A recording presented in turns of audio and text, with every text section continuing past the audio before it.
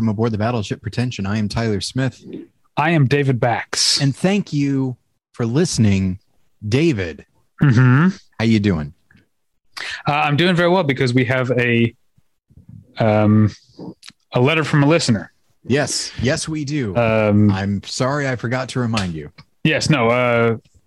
D. I'm just looking at the return address. D something. I'm not going to read his last name. Okay. And D. I'm sorry this is taking so long. I've actually had this for a few weeks now, but scheduling has been weird. Trying to get it. So, this is fun. Oh yeah. Oh, this is fun. I'm not going to show Tyler until I get to the thing. Okay. Oh, excuse me. Okay. So I'm sure what's happening right now is probably very noisy, right? It's a little noisy. Yeah. I'm sorry. Okay. So Dave is his name. I'm just going to start reading this. I hope it's not vulgar. Dear Tyler and David, yonks ago, what? I don't know what yonks means. I was catching up on episodes and you had a brief discussion about whether or not the $2 bill was viable as legal tender. I have no recollection of this conversation. In true BP fashion, you talked around the topic without arriving at a conclusion. Sounds right. So I thought I'd help you out. Enclosed, you'll find a very spendable $2 bill for each of you. Hey, all right. Now we're doing this remotely and I got to the post office box first. So it sounds like $4 for me. He says, I'll recommend using them when you have the opportunity to leave a cash tip because as you discovered, they make for interesting conversation since people see them so infrequently. Okay. I hope this part is okay. As an aside of little interest to anyone but me, though germane to the sending of this letter, you are now the second podcast I have sent $2 bills in the mail. When my friend started his podcast, JJ Meets World. There you go. You got your friend's podcast plugged on our show. JJ Meets World. In a show of support and just to fuck with him, I crafted a character and ended up mailing him $60 in $2 bills before revealing myself on the podcast. Sorry, you only get $4. Enjoy being slightly richer. All the best, Dave. That's fun. All right, we got $2 bills based on a conversation that I don't remember. Well, and you know, I don't remember the specific conversation, but I certainly know I've had this conversation, and it is legal tender. Like that's something I definitely knew. You can spend it; it's fine. Okay. And the reason that it sticks in my craw.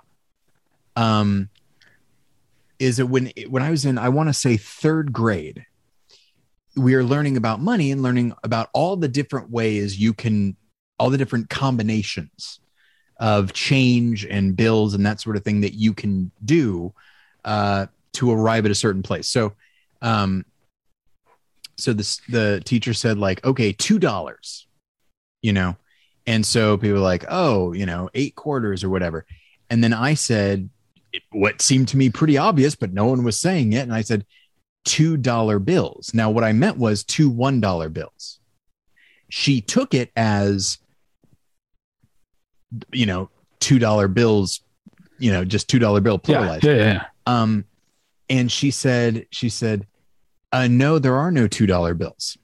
Now, at the time, I was angry because she misunderstood what I was saying. In retrospect, I want to get that person fired. There are $2 bills. You can spend them.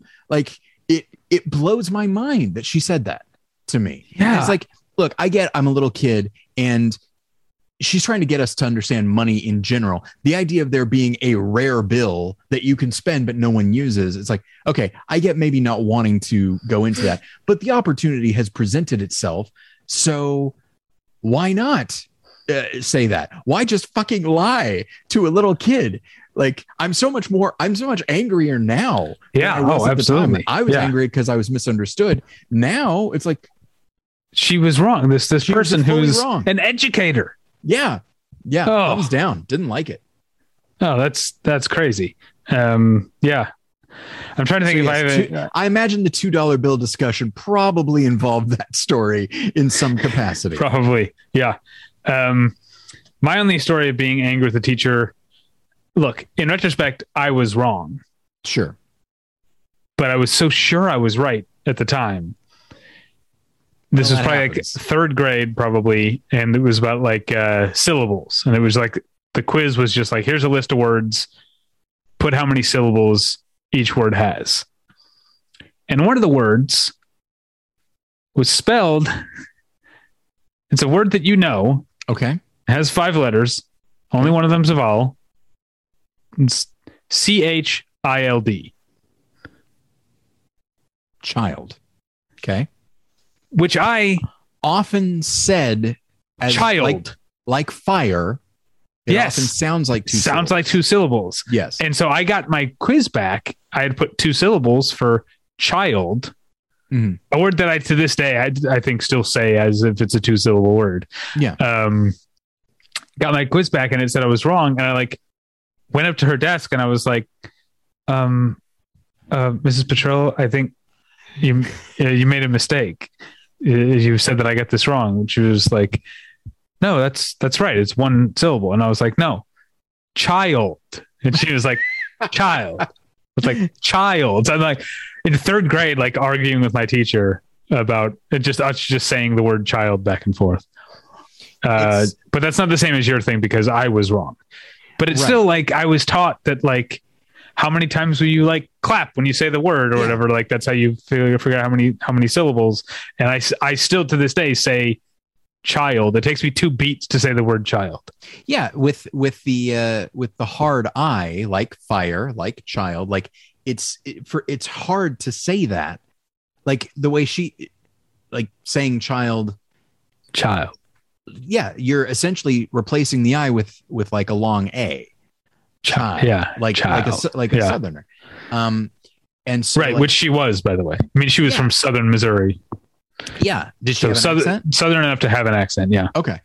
And so, yeah, so it's tough. So you were wrong, but I think what I would have preferred in that instance is her to at least acknowledge that a lot of people say it. Yeah. Why you would think that and say like, you know what? I understand why you would say that, but actually it's just the nature of this word. It sounds like 2, but it's actually 1. Yeah. So the only other tiny thing, so we're like in a time crunch. We just finished doing a very long movie journal. And in the interest of getting on to the next episode, there was something about licorice pizza that I didn't say at the end of the movie journal because I was afraid it would start a whole conversation, which it might. We did a whole episode about age gap relationships and people being like, thinking that like condemning the movie Licorice Pizza for even depicting an age gap, like a relationship with as big an age difference. One of the people being a minor, like, and we did a whole episode talking about that. And I just feel like we completely ignored the other problem that people have with Licorice Pizza, which I think is a little more credible, more legit. John Michael Higgins' character more than once in the movie does an over-the-top, very offensive Asian accent. Yes. And I will admit to, this is, my white privilege or whatever, that the first time I saw, after having seen the movie, the first time I saw someone point that out as a problem, my first reaction was like, but he's the butt of the joke.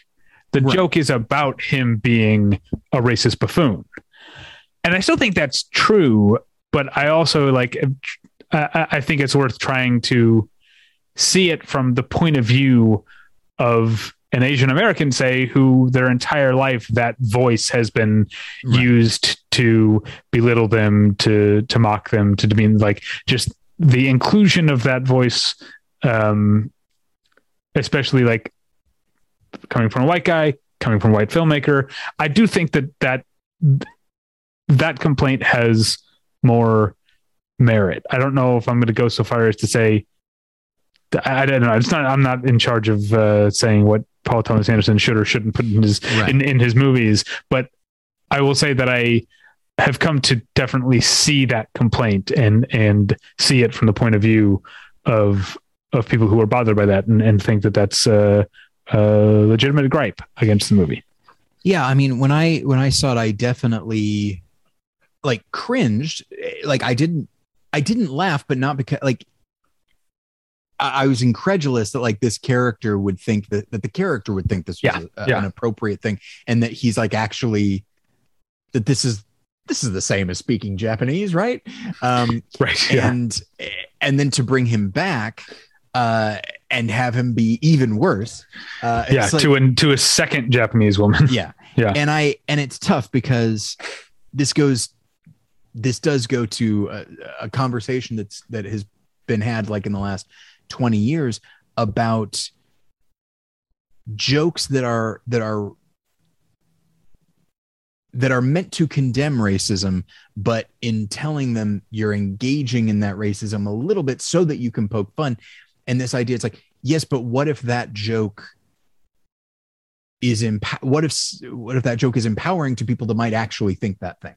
And that doesn't mean that the person shouldn't tell it. It's just like, that's the risk you run when you do something like that. And here, I think the film does a very good job of truly making him not merely the butt of the joke, but making him like, ugh, like you actively don't like him, which is tough because I like John Michael Higgins. I think he's a very likable person. Yeah. But I think the film does that. But at the same time, you never quite know if someone could watch that and just genuinely laugh about like, I can't imagine anyone watching and be like, yeah, that's how they talk. I don't think anyone would do that, but they might, I don't know. The laugh might not be 100% wholesome. And I do think that, there's this possibility. It's like, it definitely puts us in the mindset of the time, but I could also see if you're a Japanese person or anybody who, of any nationality or ethnicity, pardon me, that has had to deal with that very specific accent being thrown at them. Right. Yeah. I could see you thinking like, yeah, you're capturing the era, which we did a pretty good job of moving away from. If we, thanks for bringing that back. I appreciate it. But I definitely, I can see the frustration. I don't necessarily, like you said, I don't necessarily agree with it. I think he does a fine enough job of providing the context to make this character out to be like just an asshole. But it's I can see the other side of it too. Well, I'll use that as a completely non sequitur springboard into talking about tweakedaudio.com. Tweakedaudio.com is where you go for professional quality earbuds in a variety of stylish styles and colorful colors. They look great. They sound great. Tyler and I use them each and every day of our lives. Today, I was listening to an album called Incantation Rites by a band called Thronehammer.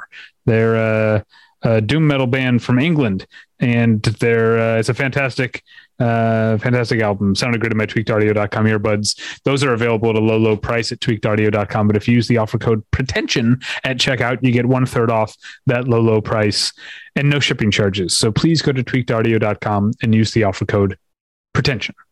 This episode is brought to you in part by Noom. Forget one-size-fits-all diets. With Noom, you get a personalized weight loss plan that's tailored to your lifestyle. No food is off limits. Enjoy your favorites while discovering healthier habits.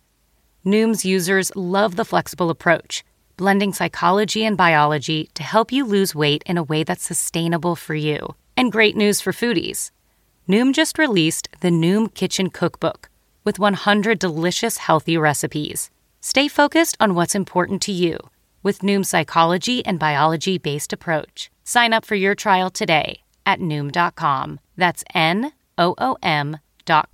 Grab your copy of the Noom Kitchen wherever books are sold. We're back. And Tyler, let's get into it, shall we? Indeed. Valentine's Day is just around the corner. Mm-hmm. We've actually got a little more than a week until Valentine's Day, but next week we'll be talking about the Oscar nominations. So that's always a fun episode. So we're going to do our Valentine's episode. We don't do a Valentine's episode every year, but I'd been specifically thinking about how when people talk about romance and genre in movies, they seem to default to the rom-com. Yes. And romance is itself, I think, a genre, whether it's comedic or not. And so I wanted to take some time here to give the non-comedic romance its day in court. It's a type of movie. Here's a story that will illustrate to you how I was a very normal 17-year-old. Okay. When I was 17, I went to Europe with a bunch of people from my high school. It wasn't through the high school, but it was all high school kids. Anyway, it's not important. It was an educational tour, but anyway, it wasn't a high school trip. It was with the high school kids. Anyway, now this was back in the day. This would have been the year 2000. This is before, when you got on a plane, every seat had its own screen. This was back in the day when they were showing a movie, there was a movie showing on the screen. Maybe they have a couple screens that everyone could see. And it was just, they dim the lights, and that was that was the movie you were watching. The only choice you had is whether you put the headphones in or not. Yeah. Yeah. So, they announce, during the, I don't know when, I can't remember now when they announced the movie, but they announced that the in-flight movie would be Neil Jordan's, not that they mentioned his name, but Neil Jordan's The End of the Affair. Okay. And you heard a whole section full of teenagers go, and I was like, yes. So I've been into romance, I think, for a long time. You know, that late high school years would have also been the time that I first saw The Bridges of Madison County, which is a wonderful movie.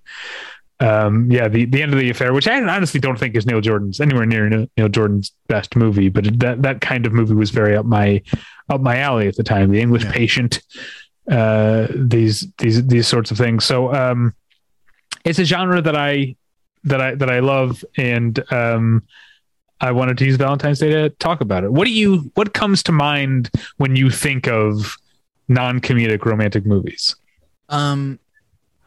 So I first think of Casablanca. Yeah. And I tend to think, so as I made my list, there were some things that I purposely tried to remove. And one of them was the idea of, like, there are plenty of movies that have a very good romance in them, but they're not a romance. Okay. And, like, for example, I really love the relationship between Russell Crowe and Kim Basinger in LA Confidential. I think it unfolds in a very natural way. I think they have a nice chemistry, but I would never consider that film a romance. And I'd say I'm on the fence with something like Chinatown. But I tried to look specifically like movies that could be very, like, the romance is the main part of the film. So I tried to do that. And then I also thought, like, okay, well, should I include the idea of like an unrequited romance, not a forbidden romance? I have plenty of those on my list, but an unrequited one where somebody is in love with somebody else and it's not totally returned. It's like, well, that's not strictly speaking romantic, because I think romance is something that, you know, the characters might sort of miss each other a little bit here and there, but the feeling is mutual. Maybe eventually, maybe not immediately, but so yeah. So I first thought of something like Casablanca, where it's romance and connection blossoms in the midst of a bigger thing. And even though, you know, Rick and Elsa, by the time the movie starts, they were romantically involved, but they're not now. But, like, that comes back up in the middle of something else. Obviously, something like Titanic, you mentioned The English Patient, other movies that won Best Picture. This idea of really exploring the way a difficult situation can cause a person's vulnerability to come out, which allows them to connect with somebody in a way that maybe they weren't ready for. But I did have a question before we get into it. Okay. When thinking of romantic movies, if someone said like, hey, what are some of your favorite romantic movies? My mind will first go to romantic comedy. Like I'd say invariably. If you qualify it and say like romantic dramas, like, okay, that's fine. But if you say romantic movies, I'll default to romantic comedy. Why do you think that is? I'm not asking you to speak for me, but I think it's true of a lot of people. When they think of romance, they'll probably think of romantic comedy, like When Harry Met Sally or Princess Bride or something. Yeah, I certainly think When Harry Met Sally, The Philadelphia Story, it happened one night. These are the places my mind tends to go. And I think it's just a more visible version of the genre. And it's also seen as less stuffy. Sure. A lot of romances, people have the reaction that my classmates had to the end of the affair. Like, oh, yeah. I think romantic comedy comes up first because it's just the more visible, more popular version of the genre. I definitely think that is true. And I was trying to think if there's anything contained within the specifics of the genre that resonates more with people. And I think it probably does, because while romance is, can be melodramatic and over the top and histrionic, when I think of connecting with someone on a romantic level, I think of a certain lightness. Like I feel, certainly my feelings are intense, but also I do feel that idea of like, oh, I'm walking on air or whatever. And similarly, just like the act of, or the process of letting your guard down. Like I remember when Jen and I first started dating and slowly but surely like warming up to each other and really getting to a point where we felt like we could be ourselves. And as a result, I feel like we made more jokes and we laughed easier. I do think like the fact of humor and smiling, I think it just naturally comes about in a romance, especially if the characters are falling in love. And so I think, and you have characters that are, or in real life, you're not sure what the right thing is to say in a certain situation. You're trying to navigate expectations, put your best foot forward, and then, oh no, I messed up. I look silly now.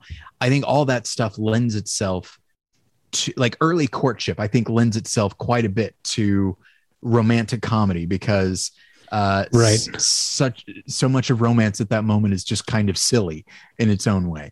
So I think that's why we associate with that first, because I think it connects with us on, especially again, as a relationship is developing. I think that fits more with people's experience. Well, now you got me thinking about what are things that are common in non-comedic romance, like what situations. And I feel like you kind of mentioned it with Casablanca. Certainly true of like Gone with the Wind. I'm looking at my list here. Jezebel, like circumstances keeping the lovers apart. Yeah. That seems to be something that gives it this like tragic yearning, like, oh, I hope they come back together by the end. Or in like the case of Jezebel, I hope she like is able to realize that Henry Fonda is the dude for her. Is that right? I haven't seen a Jezebel in a while, but I've never seen it. So it's maybe not right now. This would be a good time to watch Jezebel because it takes place during a pandemic. Oh, all right. It takes place during an actual like outbreak of something that actually happened in like Baton Rouge or New Orleans or whatever at a certain time. And so it's a movie that like, while its story is going on, there's also like, we have to cancel our party and they're closing the theaters and we got to make sure to wear a cloth over our face when we go outside. It's very surreal to think about that movie now. I watched it right at the beginning of the pandemic and that was an odd choice. But so we talked about, I mentioned, I'm just looking at my list here. Now, okay, here's a question. And this might also be kind of a comedic movie.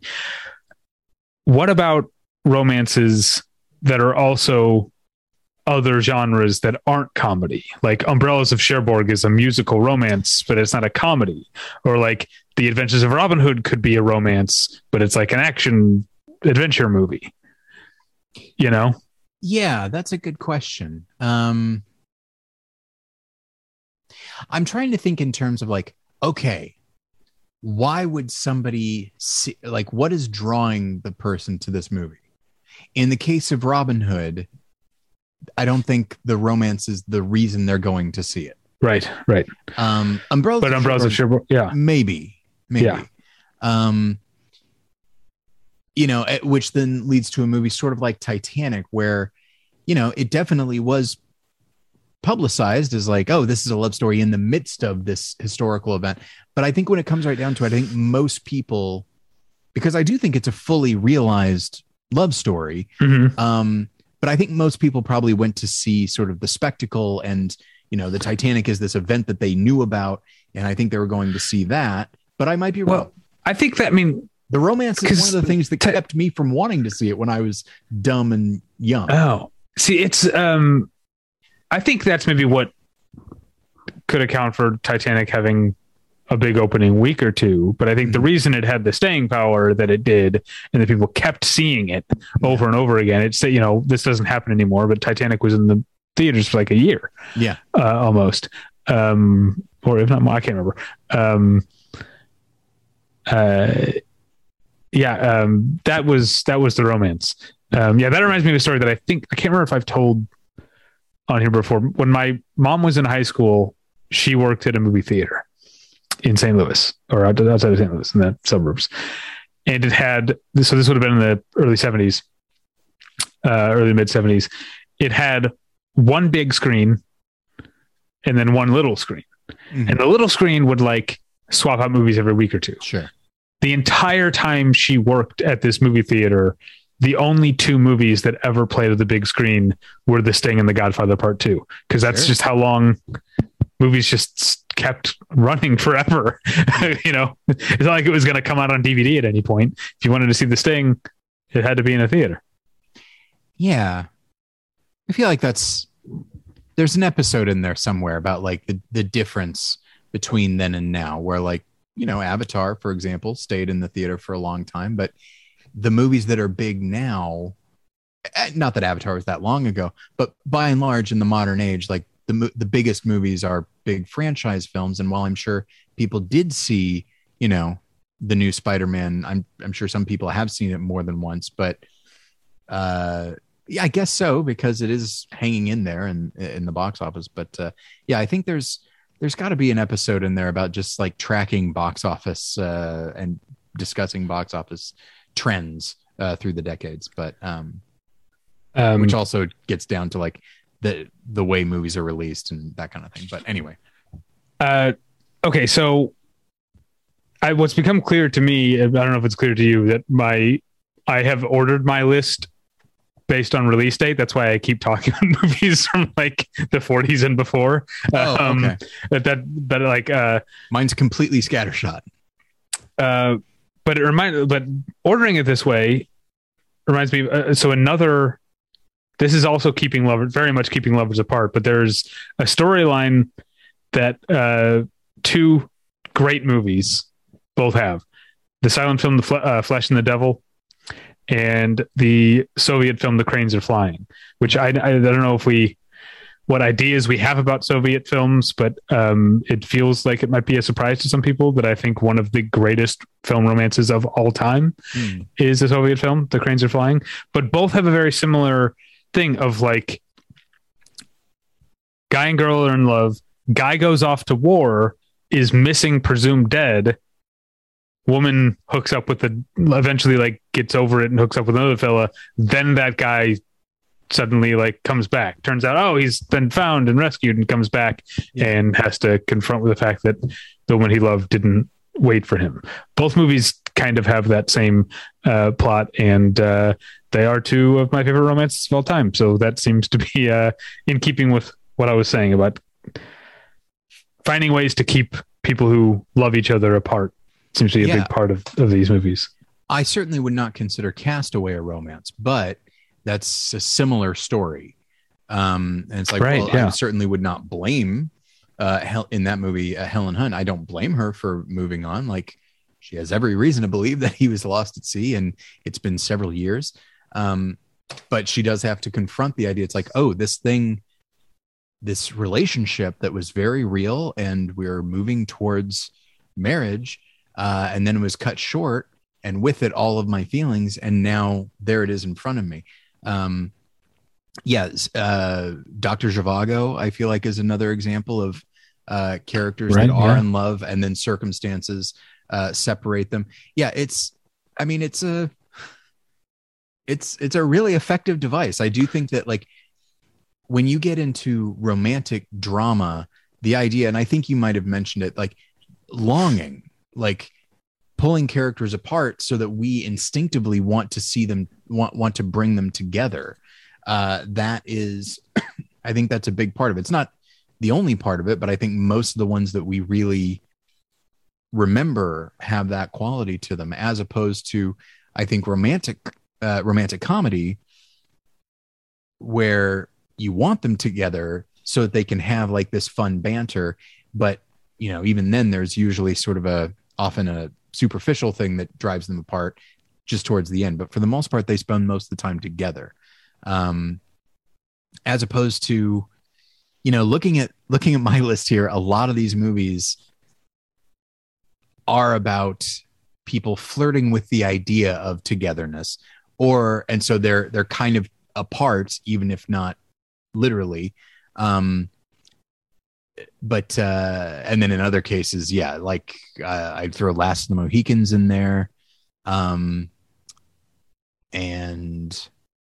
then you get into stuff like, you know, Brokeback Mountain, which what's pulling them apart isn't, you know, a war or, you know, a pandemic or anything like that. It's the culture in which they live.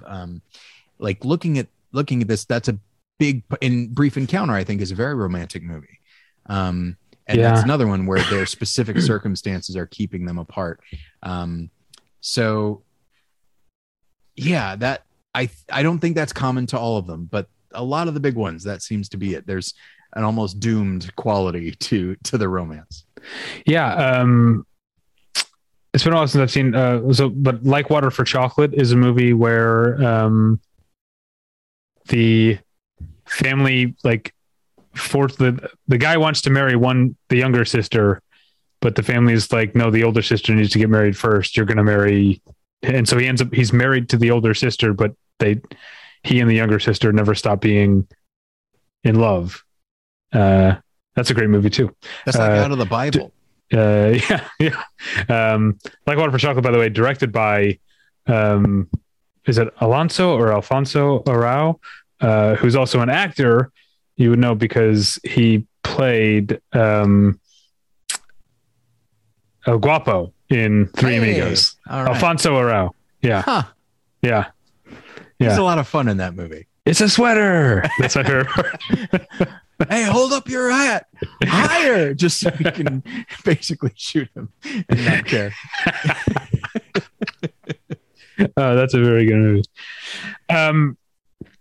Okay, so I feel like we have a lot to get to. Well, speaking of non-American non-English language movies, Chungking Express, sure, is a great romance. I haven't seen that one in a long time. I don't want to just read them off, but I also don't want to like leave anything out. I feel like a recent trend sounds like I'm being dismissive. That's not what I mean.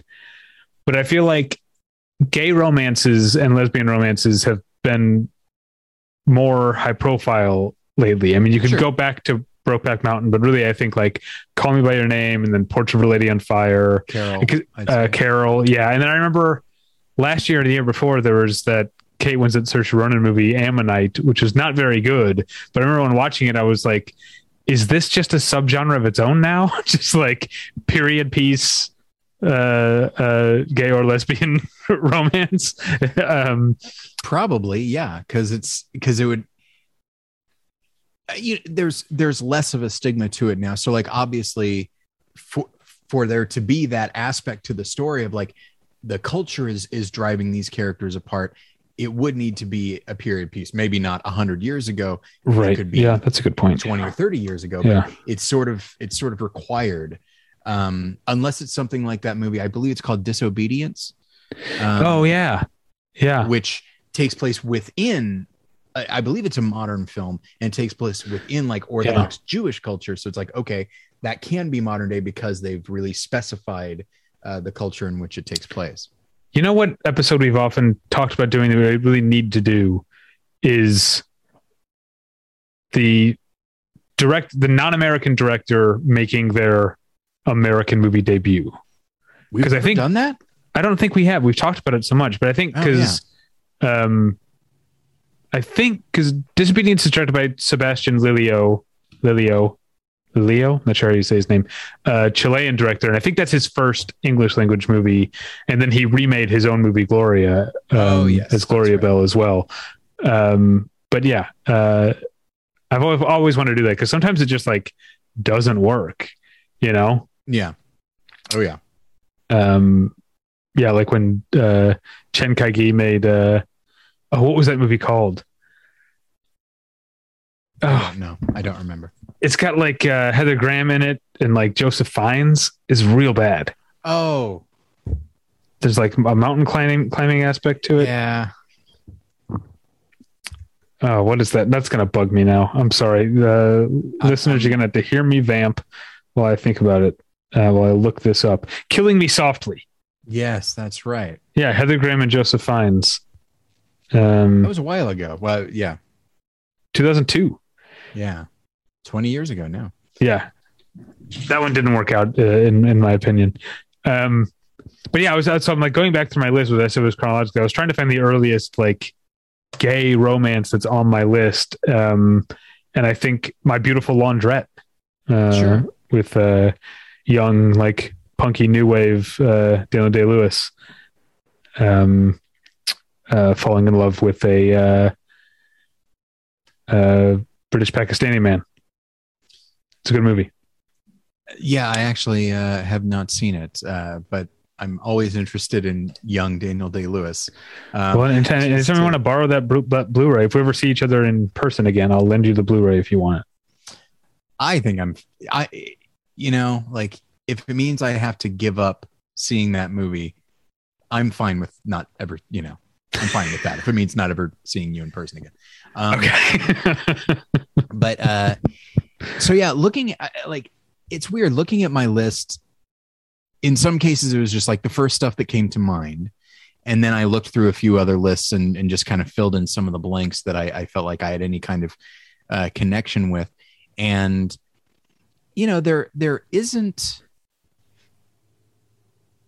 that much commonality to them.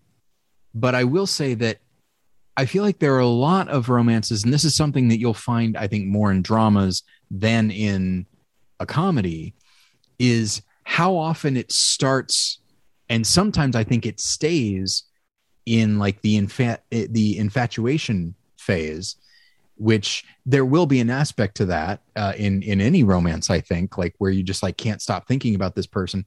But I do think that there are some movies, like lesser romances, where they kind of mistake infatuation for actual love. Okay. And I wish I could think of an example, but like as I was looking through, an argument could be made that Romeo and Juliet is not that romantic, and it doesn't have that much real love in it. It's just like youthful infatuation, which is one of the things that leads to the tragic end. But yeah, I think the right production or staging of it, like, sure, can acknowledge that without like being dismissive of the passion. Sure. Because the passion is real, no matter what, even if they are just a couple of dumb kids. Yes, they are. I saw. I'm sure we've talked about Romeo and Juliet in various capacities on here, and I saw a stage production of it many years ago when Jen and I first moved here. And I remember like they really like it wasn't like erotic or anything, but it was definitely there was a real passionate quality to the way the actors related to each other. It's like I believe it. I believe that they are genuinely attracted to each other and really invested in one another. It really worked for me. Something that you were talking about when we were talking about these gay romances, that the period setting is often part of the scheme of keeping the lovers apart. But it made me realize like, oh, there's a lot of romances, like hetero romances, that are also period pieces. You know, I mentioned Bridges Madison County and End of the Affair. There's also like Brooklyn is a good one. The Notebook is a period film. You know, I've never seen The Notebook. It seems like it's so up my alley. I don't know why is. And it's full on melodrama, but like in the best way. It's really solid. I think you'd like it. Yeah, it seems like I would. And so I wonder if there's something to maybe just the idea of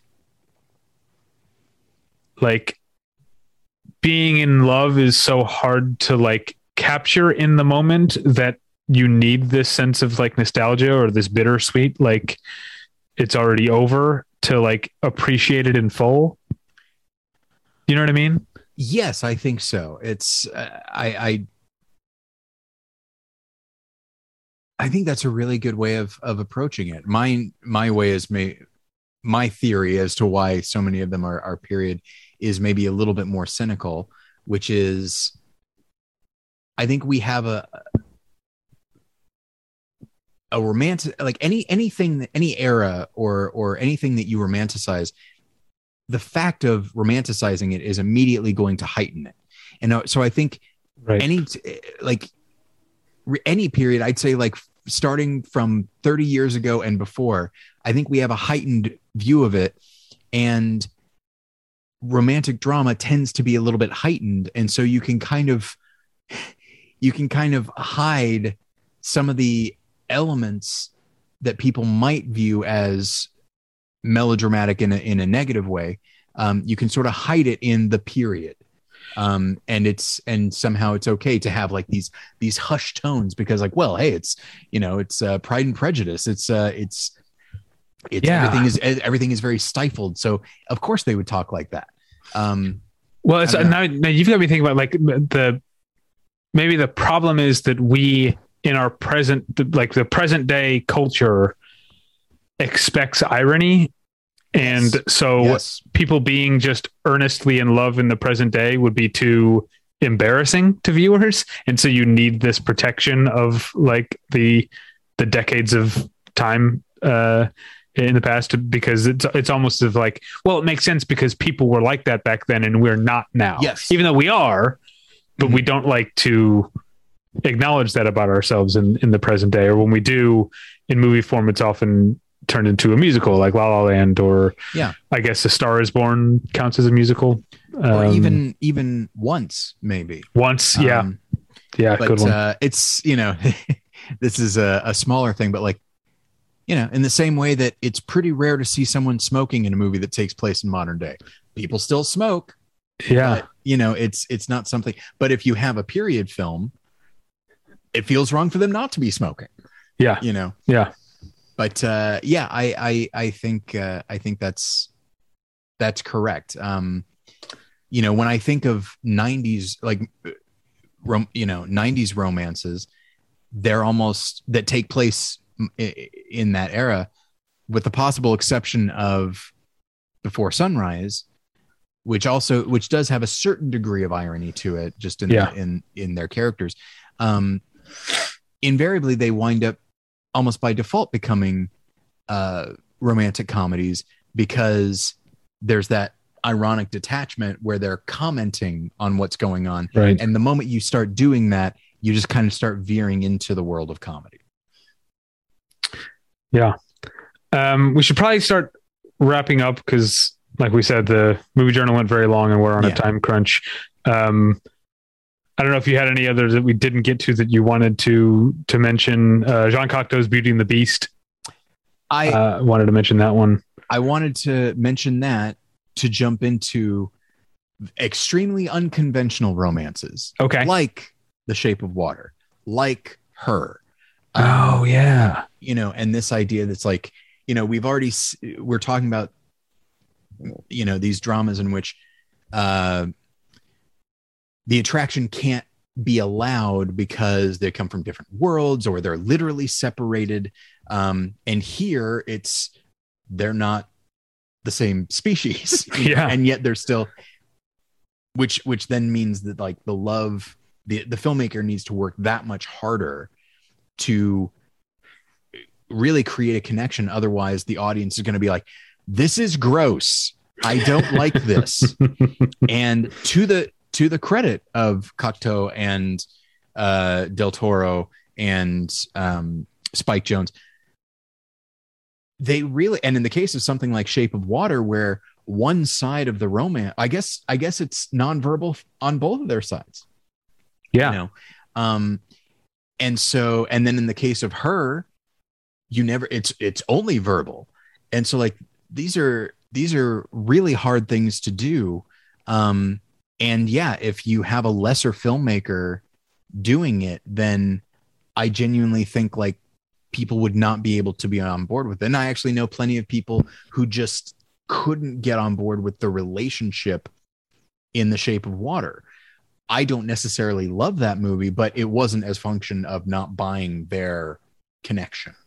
I think that really comes through. And Her, I really think is pretty astonishing because you're having a character who is simply a computer program. So her arc is not merely falling in love with this guy, it's coming to understand what humanity is, and along the way falling in love with him.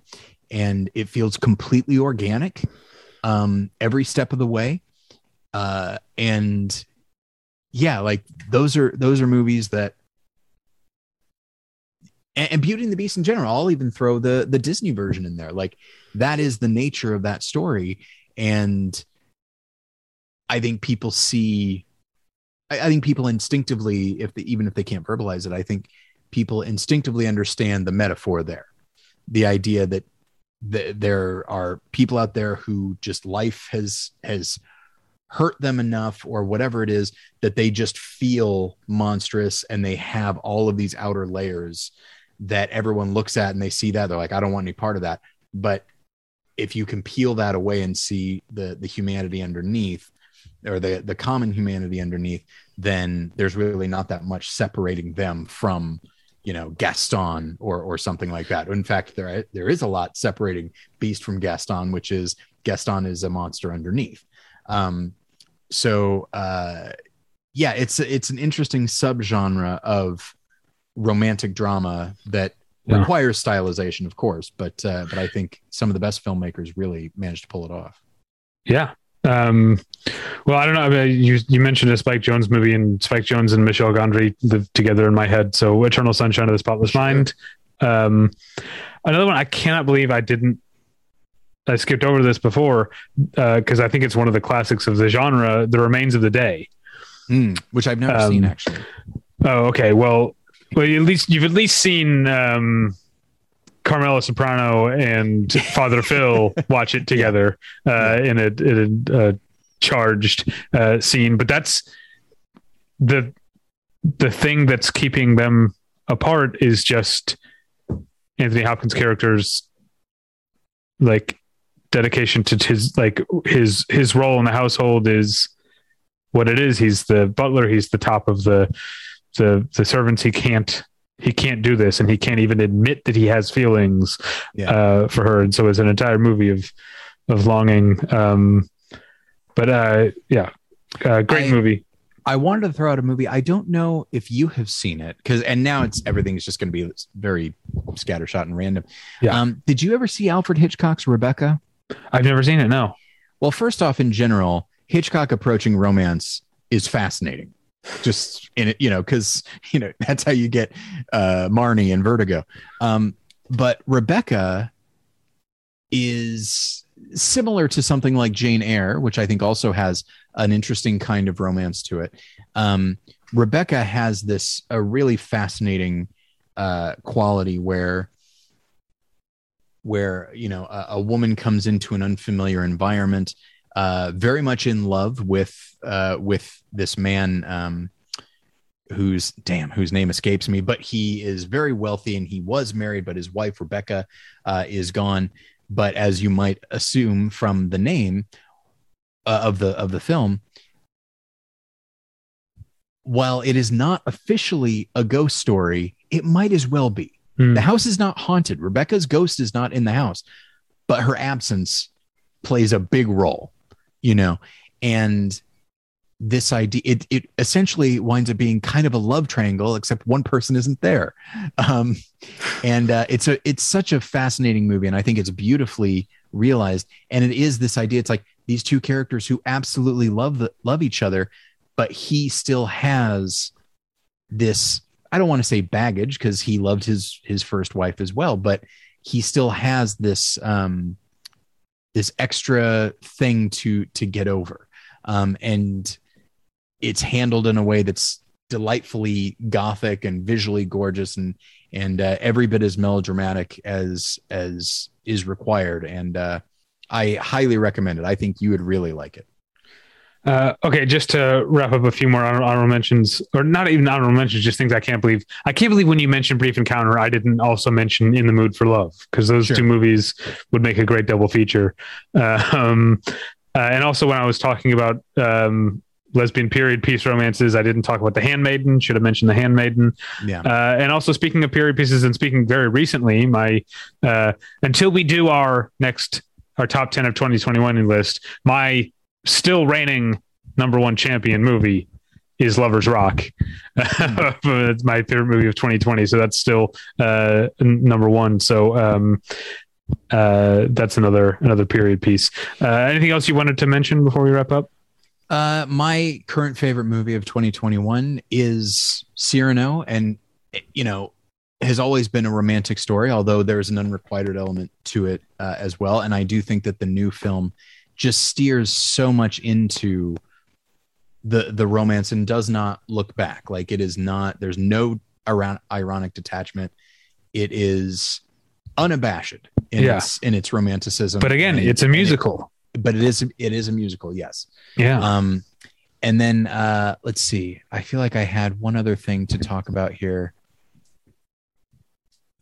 No, I think I got everything. So, I guess Wings of Desire, and by extension, something like City of Angels.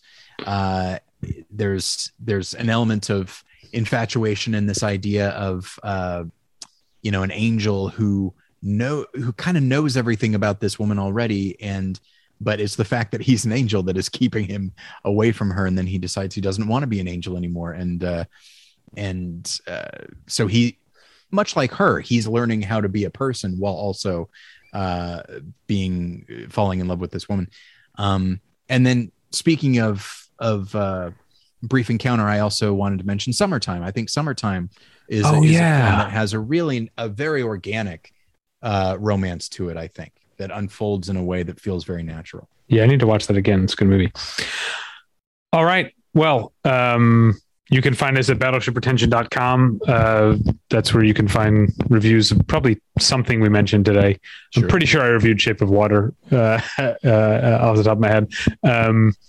And Portrait of a Lady on Fire, I reviewed that as well.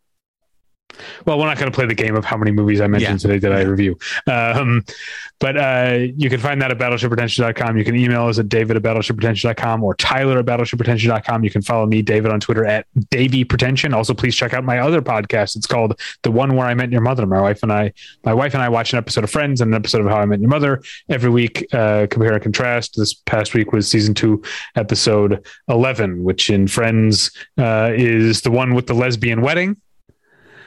That's the one with the lesbian wedding. And How I Met Your Mother, it's How Lily Stole Christmas. How I Met Your Mother's season 2 Christmas episode, watched and reviewed in February. So that's the most recent there. You can follow Tyler on Twitter at Tyler Pretension. Tyler, what do you have to plug this week? I will repeat that I have an actual episode of More Than One Lesson available over at morethanonelesson.com, in which I talk about James Mangold's Ford versus Ferrari. And then there is my documentary, Valley of the Shadow, The Spiritual Value of Horror, which you can rent on Vimeo or you can watch on the Rediscover Television streaming platform. So, yeah, I would love for people to watch it and let me know what they think of it. All right. Other than that, we'll get you. Other than that, thank you for listening. Yeah, thank you for listening. We'll get you next time. Bye. Bye.